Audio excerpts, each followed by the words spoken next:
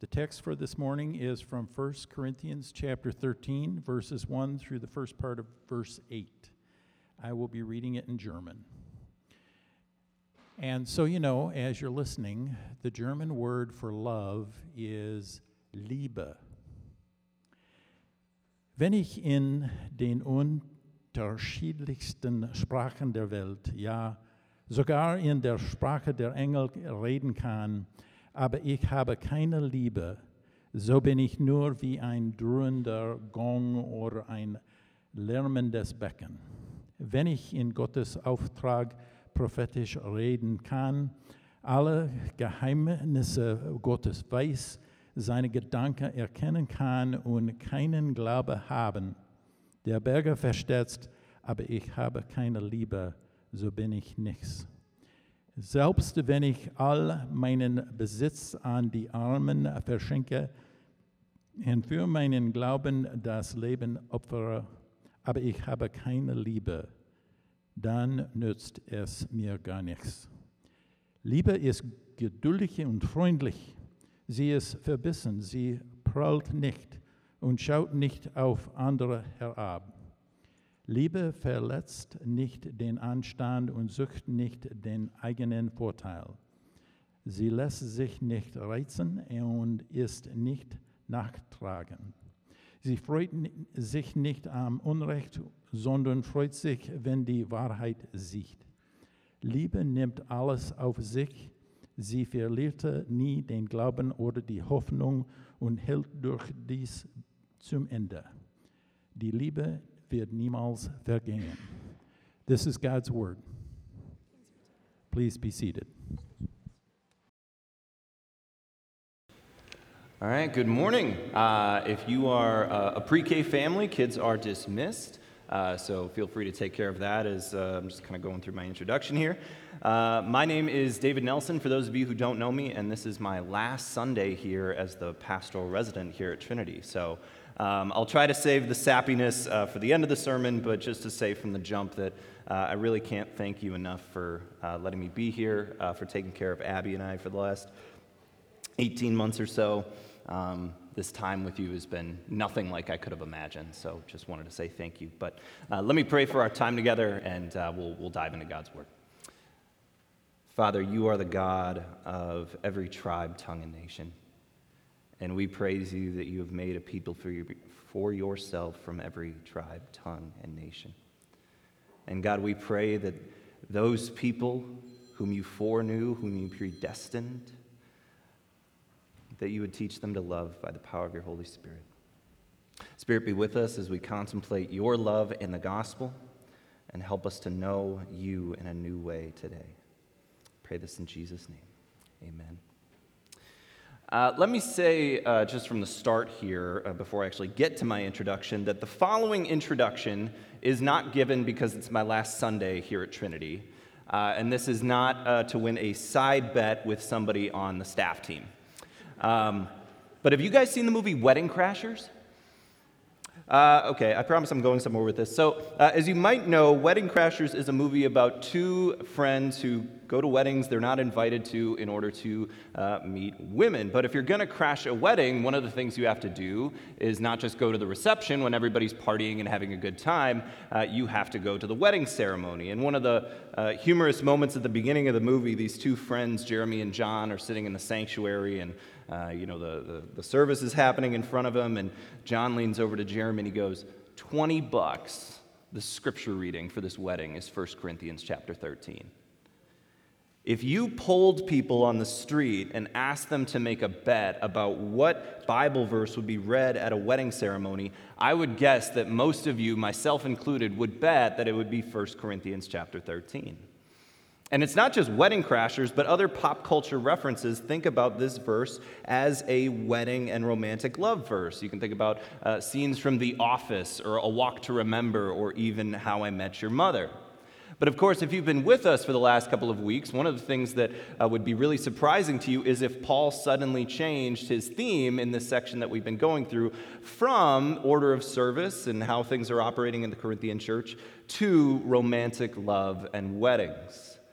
The section we currently find ourselves in, Paul is dealing with the way the Corinthians have been doing services, and they've been addressing things like head coverings and the Lord's Supper and boasting about spiritual gifts rather than using them for the edification of the body. And now we arrive in 1 Corinthians 13, where Paul is going to give these faulty Corinthians a lengthy rebuke about what it means to love one another as Jesus Christ has loved us.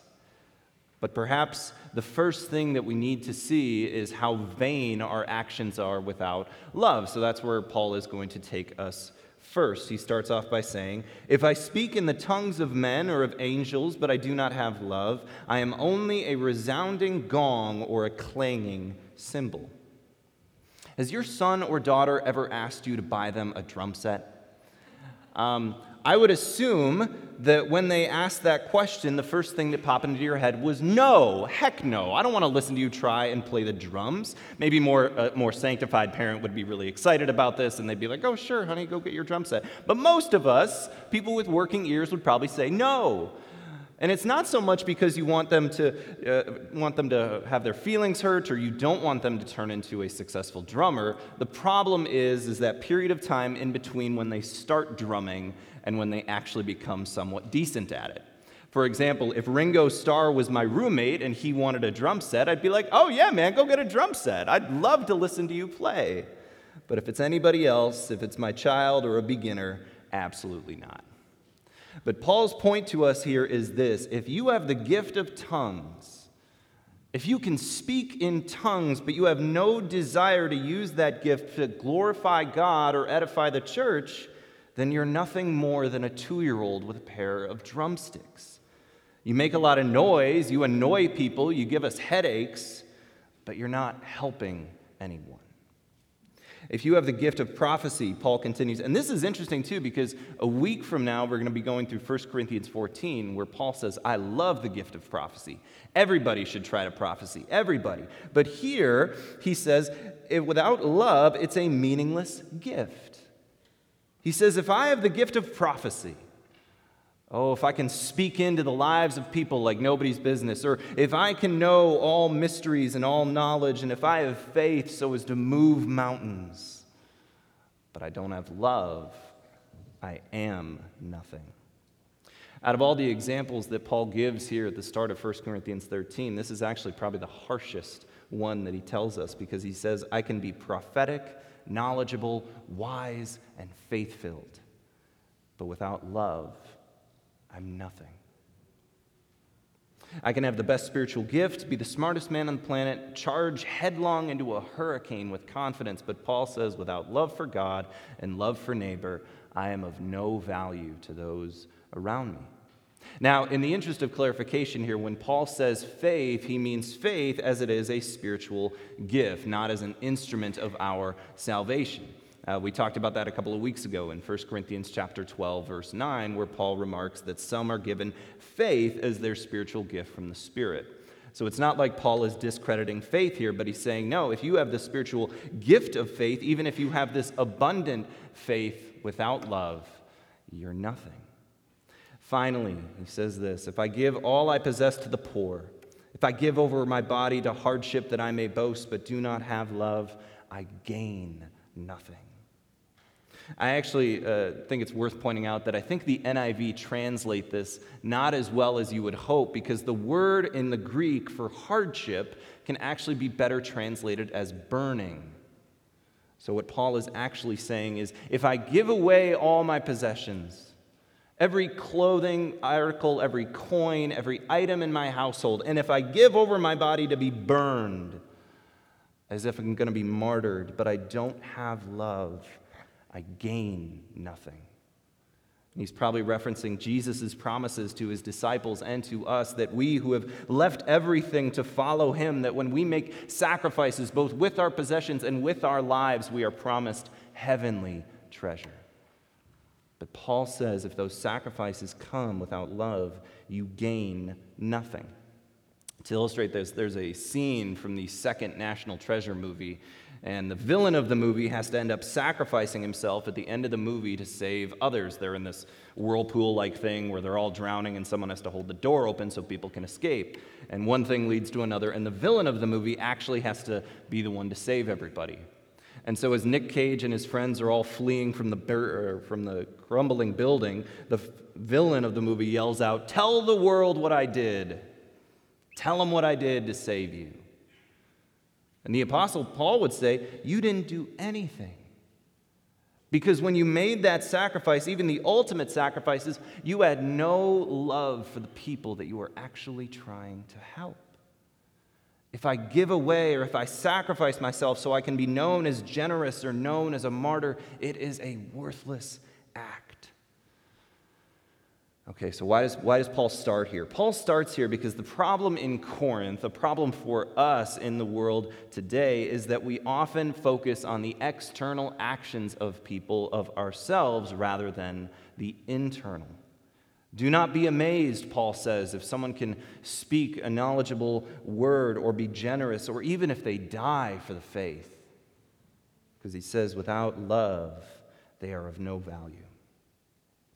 So the question becomes, what is the love that gives our actions their value? What does love in life look like? Now, before we dive into verses 4 through 8 that explains that, I have to point out to you, this is a rebuke. Paul is not, as he's writing these things, in white dove release, throwing rice, sparklers going off as the sun sets in the background, romantic wedding, la la land. That's not the context that he's writing these in. Ironically, the best English reading that I've heard of this passage happened at my brother-in-law's wedding. And I don't know if Aunt Pat was having a bad day that day or if she didn't like the bride or the groom or something, but she gets up there to read these verses and she just sounds so upset and angry. She gets up there and she's like, love is patient and love is kind. It does not envy and it does not boast. And she has like a scowl on her face as she's doing these things. And I'm like, what happened to you today? And then she, concludes, love never fails. Here ends the reading. That's how she read it. And it's probably not the perfect tone that Paul was using here, but there's a little bit more of that intermixed in this. Because if you read through the attributes that Paul names off here about love, the Corinthian church was evidencing none of them. Find an attribute in here that they were evidencing, and I'll gladly be quiet. But were they patient? Were they kind? They couldn't wait for the people to show up before drowning themselves in food at the Lord's Supper, neglecting the poor. Not boasting, they all talked about how cool their spiritual gifts were and how much better they were than everybody else. Not delighting in evil, we talked about in chapter 5 how they're celebrating somebody sleeping with his stepmom. Not self-seeking, not easily angered, they treated the Apostle Paul like garbage. And in 2 Corinthians, they're going to tell him, you know what, we're not listening to you anymore, we're going to listen to these super apostles. That's who we're going to listen to. The Corinthian church was none of these things. And so they, like us today, need to be reminded of what true love looks like. When I say I love someone, when I say I love my neighbor or my friend or my brother or my sister or my mom or yes, even my spouse, what is that love supposed to look like? And that's where we're going. Notice this too. The following list that Paul gives is not adjectives, but it's verbs. Yes, love can be a feeling, but it's also in action. Think back to a year ago, we spent time in 1 John and how often he would write, if we say we love God and yet blank. It was always in action following that. So what is love? Love, Paul says, is patient and kind. Patient, meaning you're ready to bear with other people, ready to wait with them, ready to go through periods of time where that beloved object is really, really annoying to you. Because when you love them, you're patient with them. Love is kind. Love is friendly and generous and courteous and kind. If you do something begrudgingly for someone with a snarl on your face, you might be doing an action for them, but you're not really loving them because you're not being kind as you do it. And we know that experience, right? Like we know what it's like when someone tries to do something for us and they seem upset about it. Oh, hey, Mom, let me get that before you. No, you know what? I'll get it for you, honey, because I love you. Anybody had that experience with their mom? Listen, moms, no kid is going to believe you love them if you shout at them. It's just not going to happen. Love, Paul continues, does not envy. If you love someone, you're not jealous of them. You rejoice with them. You know, it's not often that I attend small groups where someone goes, I'm really struggling with jealousy today.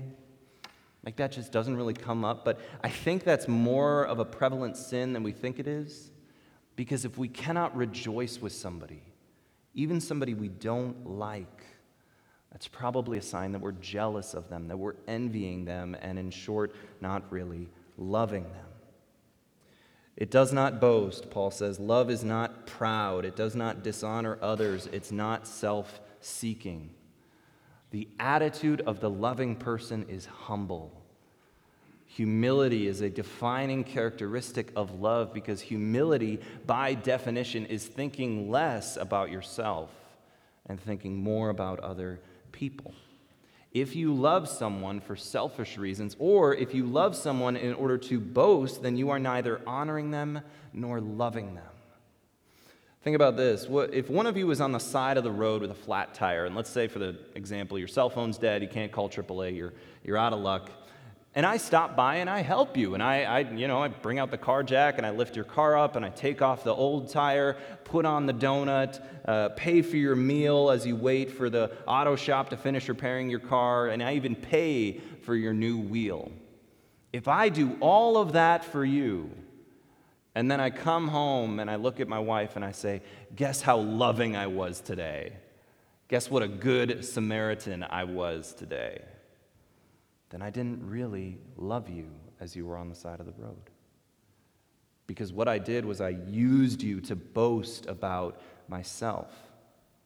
You know who probably never thought of himself as a good Samaritan? The Samaritan from Jesus' parable. Because love, more often than not, doesn't think it's doing anything special. Love is humble. Paul continues, love is not easily angered, and it keeps no record of wrongs. Not easily angered, we could just say, is the negative way of saying love is patient. So its placement on this list shouldn't really surprise us, but Paul is laboring this point, so maybe we should as well.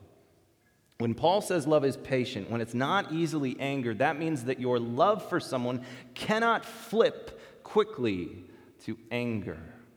Love can withstand many wrongs and mistakes before it even arrives at the base of the mountain of agitation. Love is long-suffering. It can take a few punches before it actually throws anything back.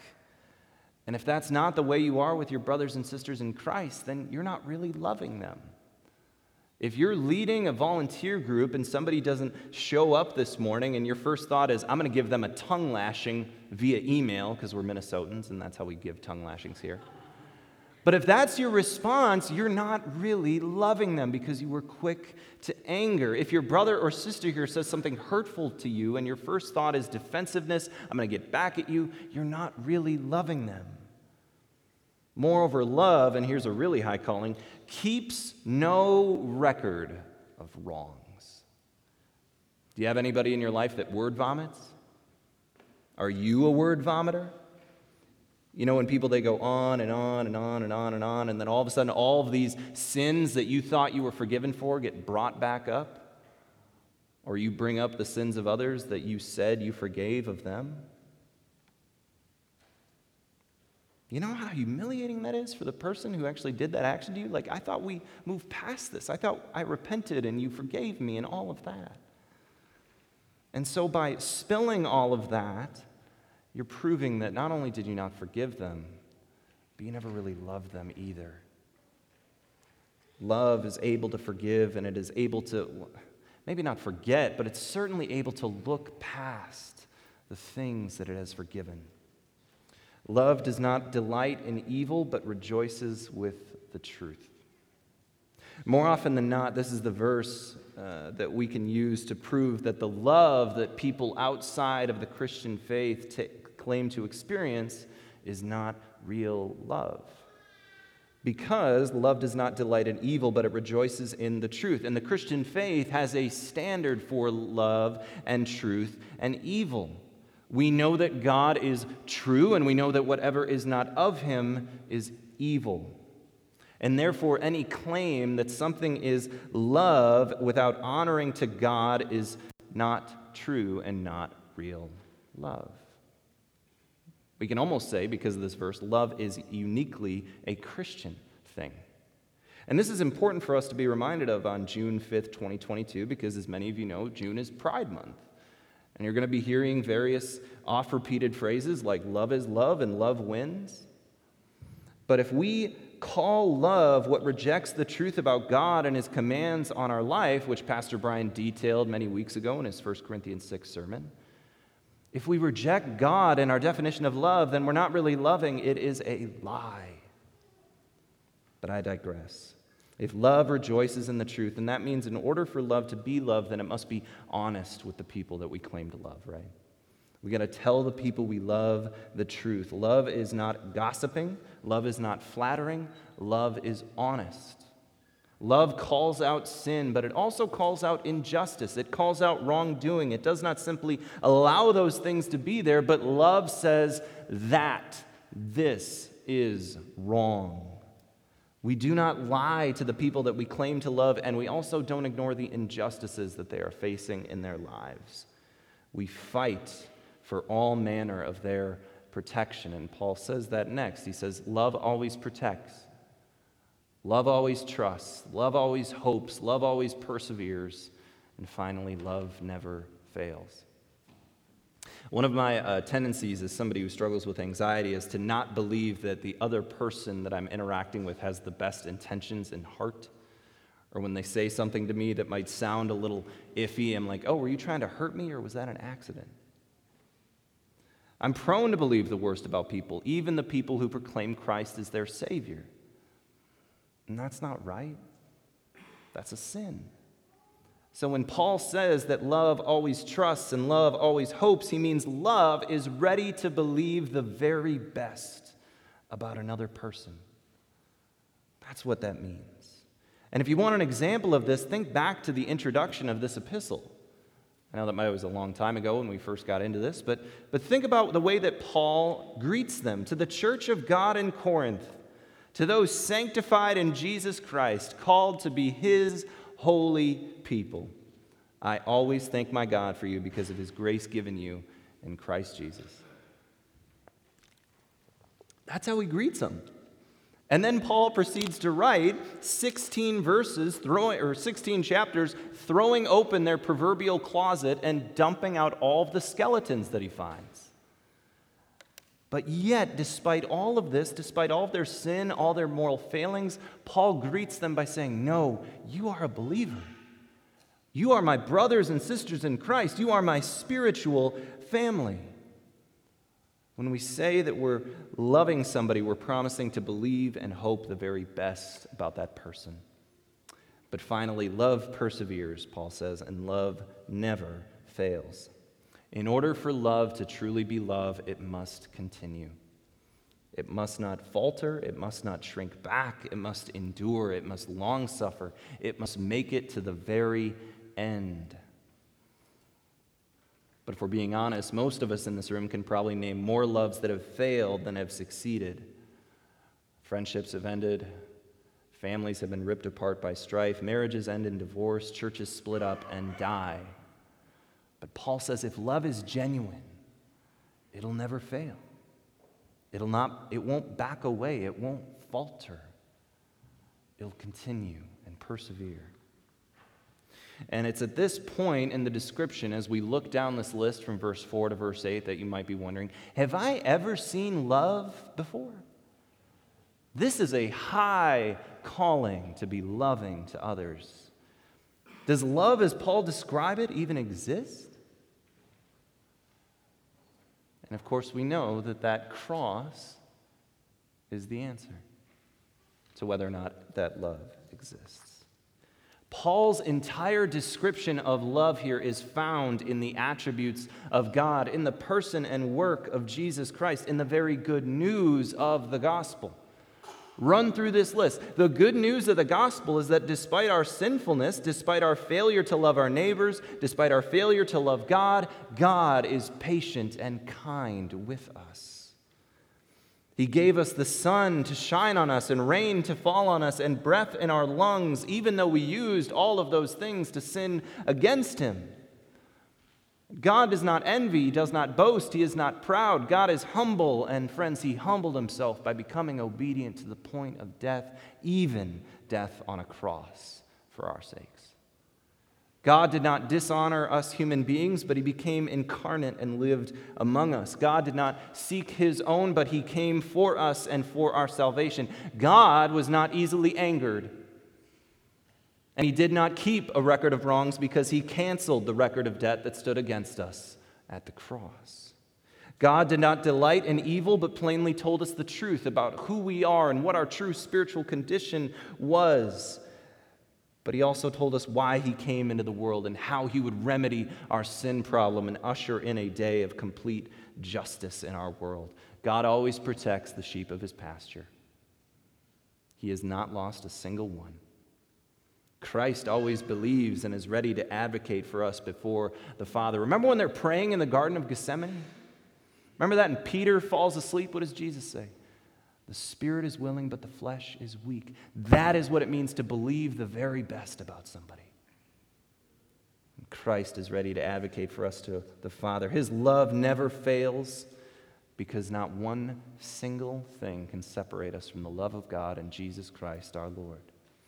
And it is in view of that great love that we lay down this pride and boasting and selfishness and fake love that we proclaim to have, and we pursue real love.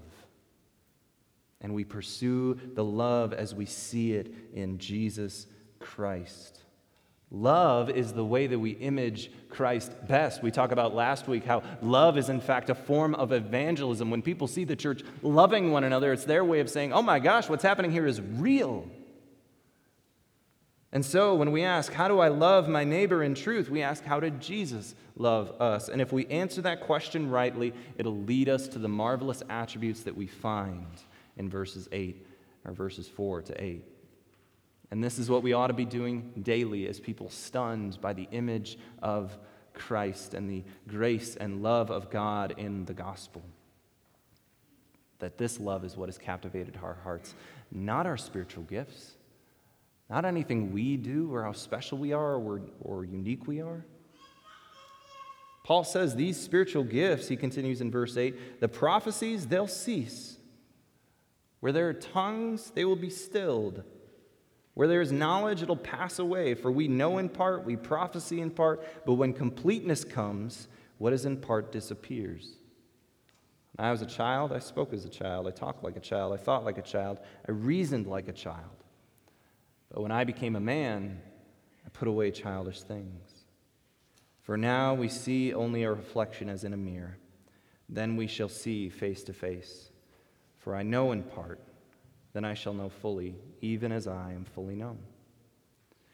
See, what Paul is doing here at the end of this chapter is shifting the eyes of his readers away from the present gathering that we're experiencing right now to the future gathering that's coming, where the universal church will be gathered together, and we will not need to prophesy. We will not need a tongue to declare the wonderful works of God because he'll be right in front of us.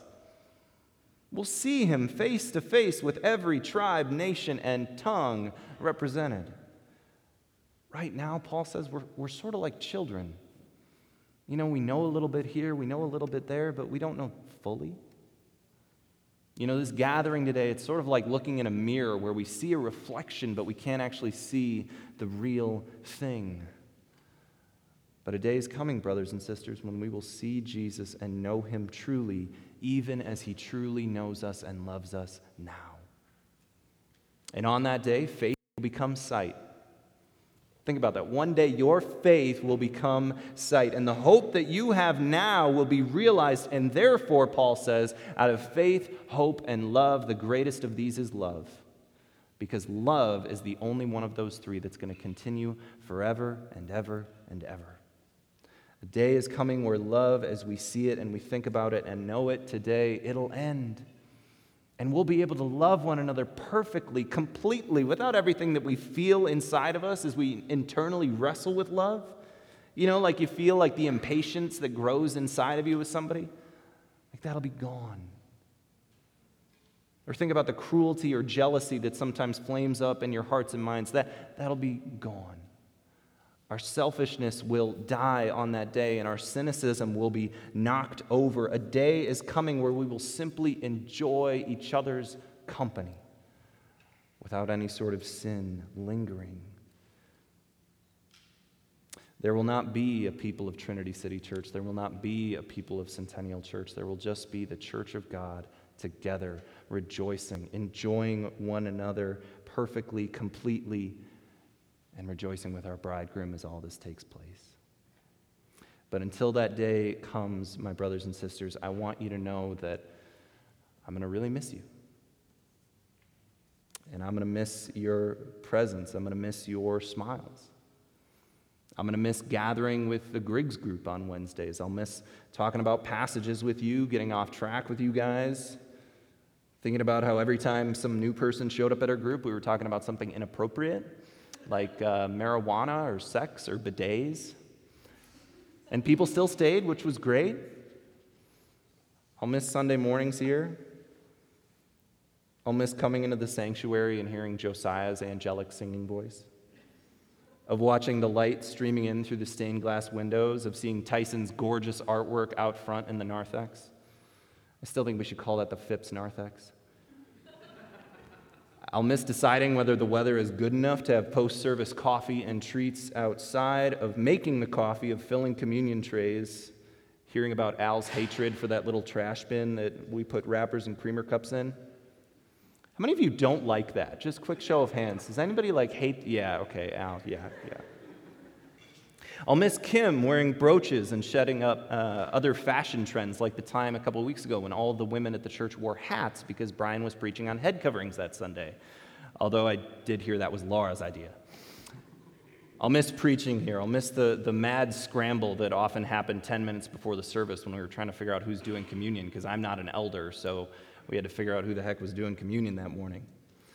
I'll miss wondering whether my jokes will land in the sermon, why some aspects of the sermon landed better than others, why it was the sermons I felt least confident in were actually the ones that were most impactful. I'll miss meeting with the elders and the deaconesses and hearing about their love for all of you and how deeply they care about the health of Trinity. I'll miss meeting with the governance team and pretending like I actually understand any of the legal or financial mumbo-jumbo they were saying. I couldn't be a tax guy, man. I couldn't do it. I'll miss meeting with the staff team on Monday mornings. I'll miss hearing all the Alexis Rose impersonations when I do something wrong and someone says, "Ew, David!" I'll miss our camaraderie and our unity, and I pray to God that my staff team is as wonderful and fun there as it was here. But finally, and he might be upset that I do this, I do want to say thank you, and I'll miss you to Brian. I don't see him. Hi, Brian. Brother, just want to say thank you for letting me be a resident here. Thank you for showing me what it looks like to lead and pastor a church. Thank you for caring for me and being patient with me, for thoughtfully thinking through and explaining ministry to me. Thank you for trusting me here with the pulpit. I just started my residency, and then a month later, Brian's like, "You want to preach?" And I'm like, "What? You don't know if I'm going to spew heresy? We barely know each other." But above all, thank you for embodying for me what it means to be the same person inside the pulpit as you are outside of it. Thanks for letting me live with you and your family. I mean, I paid you for that, so I don't know if that was a goodness of the heart thing, but no, seriously, thank you. Thank you, brother. And thank you to all of you. Thank you for bearing with me and helping me, encouraging me these last 18 months. I hope you take encouragement from our time together this morning that one day our fellowship and the fellowship of all of our friends who have left this church and even this life will never end. But until that day comes, let us love one another as the lover of our souls, Jesus Christ, has loved us. Brian, would you come and pray and bring us into a time of communion?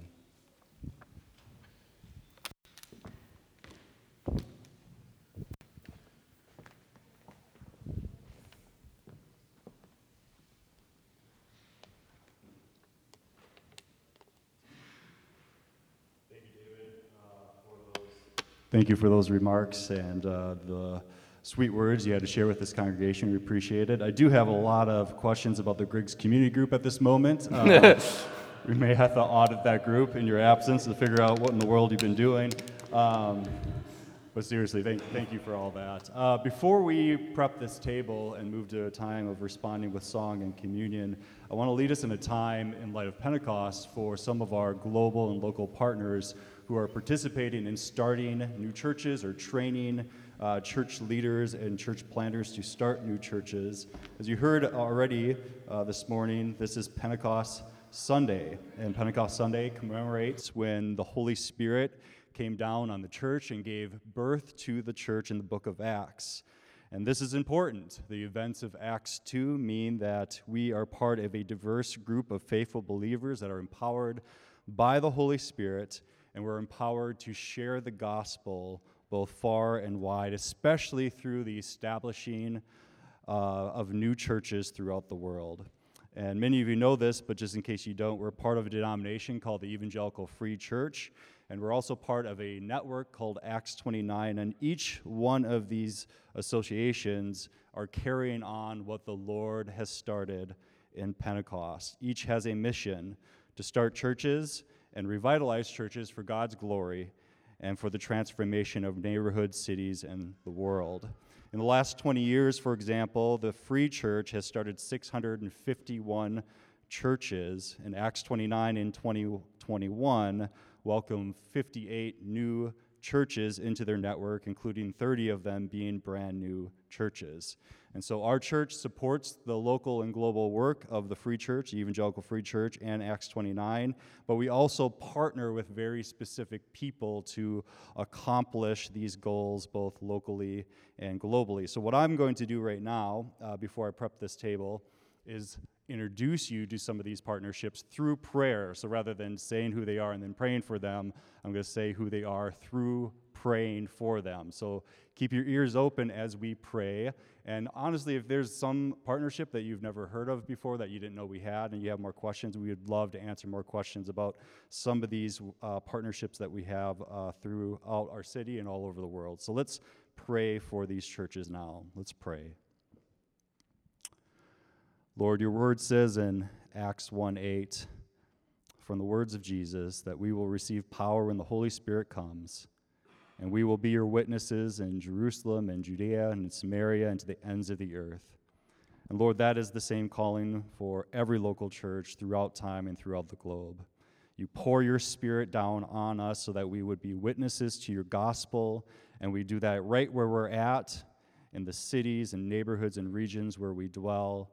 But we also see to it, Lord, that we see your glory and your gospel witness extend to the ends of the earth. So now we pray, Lord, for some of our specific partnerships with local church plants. We pray for Pastor Trent Zensky, who is starting Emmanuel Fellowship in South Minneapolis. We pray for Carl Johnson and his church, Faith City Church, as well as the grocery store, Storehouse Grocers, that his church started in Dayton's Bluff and St. Paul. We pray for Steve Erickson, who is starting house churches in the Highland Park neighborhood of St. Paul. We pray for Pastor Patrick Ray, who is starting Northside Neighborhood Church in North Minneapolis. We pray for Josh Williams, who is starting Restoration Hope Church in West St. Paul. We pray for Andrea Tyson, who serves the Free Church as the Director of Women's Ministry for all of Minnesota's free churches. And she's also on staff with Pastor Marshall Posey, who is starting Living Hope Church in Maple Grove. We pray for the Johnsons, who are ministering to migrant groups in the Twin Cities in hopes of starting new Christian communities among those who do not worship Jesus. Lord, we are so grateful for these local partnerships, and we praise you for them. We also praise you for our global partnerships. We pray for Will and Sarah Myron, who are starting a new church in Ireland. We pray for Christian Roth, who is starting a new church in Copenhagen, Denmark. We pray for Friday and Karen Umat, who is training pastors and church planters in Kenya. Pray for Tom Steller, who's training pastors and church planters in Cameroon through Training Leaders International, as well as Aaron Jameson, who also serves with Training Leaders International and serves by training pastors and church planters among migrant groups in the Twin Cities. We pray and praise you for all these church partnerships, these ministry partnerships. And we trust, Lord, that the same Spirit that's at work in our congregation is at work in them, creating a community of gospel witnesses for your glory. And Lord, we know that your desire is that your gospel would be proclaimed among every tongue, tribe, and nation, both locally and globally, because you want to show the world your glory. You want to fill the earth with your glory, and one of the primary ways you do that is by starting new Christian communities who grow and flourish and develop into local churches for your glory. We praise you, Lord, in very small but significant ways that our church can be part of your global plan to fill the earth with your glory. In Jesus' name we pray. Amen.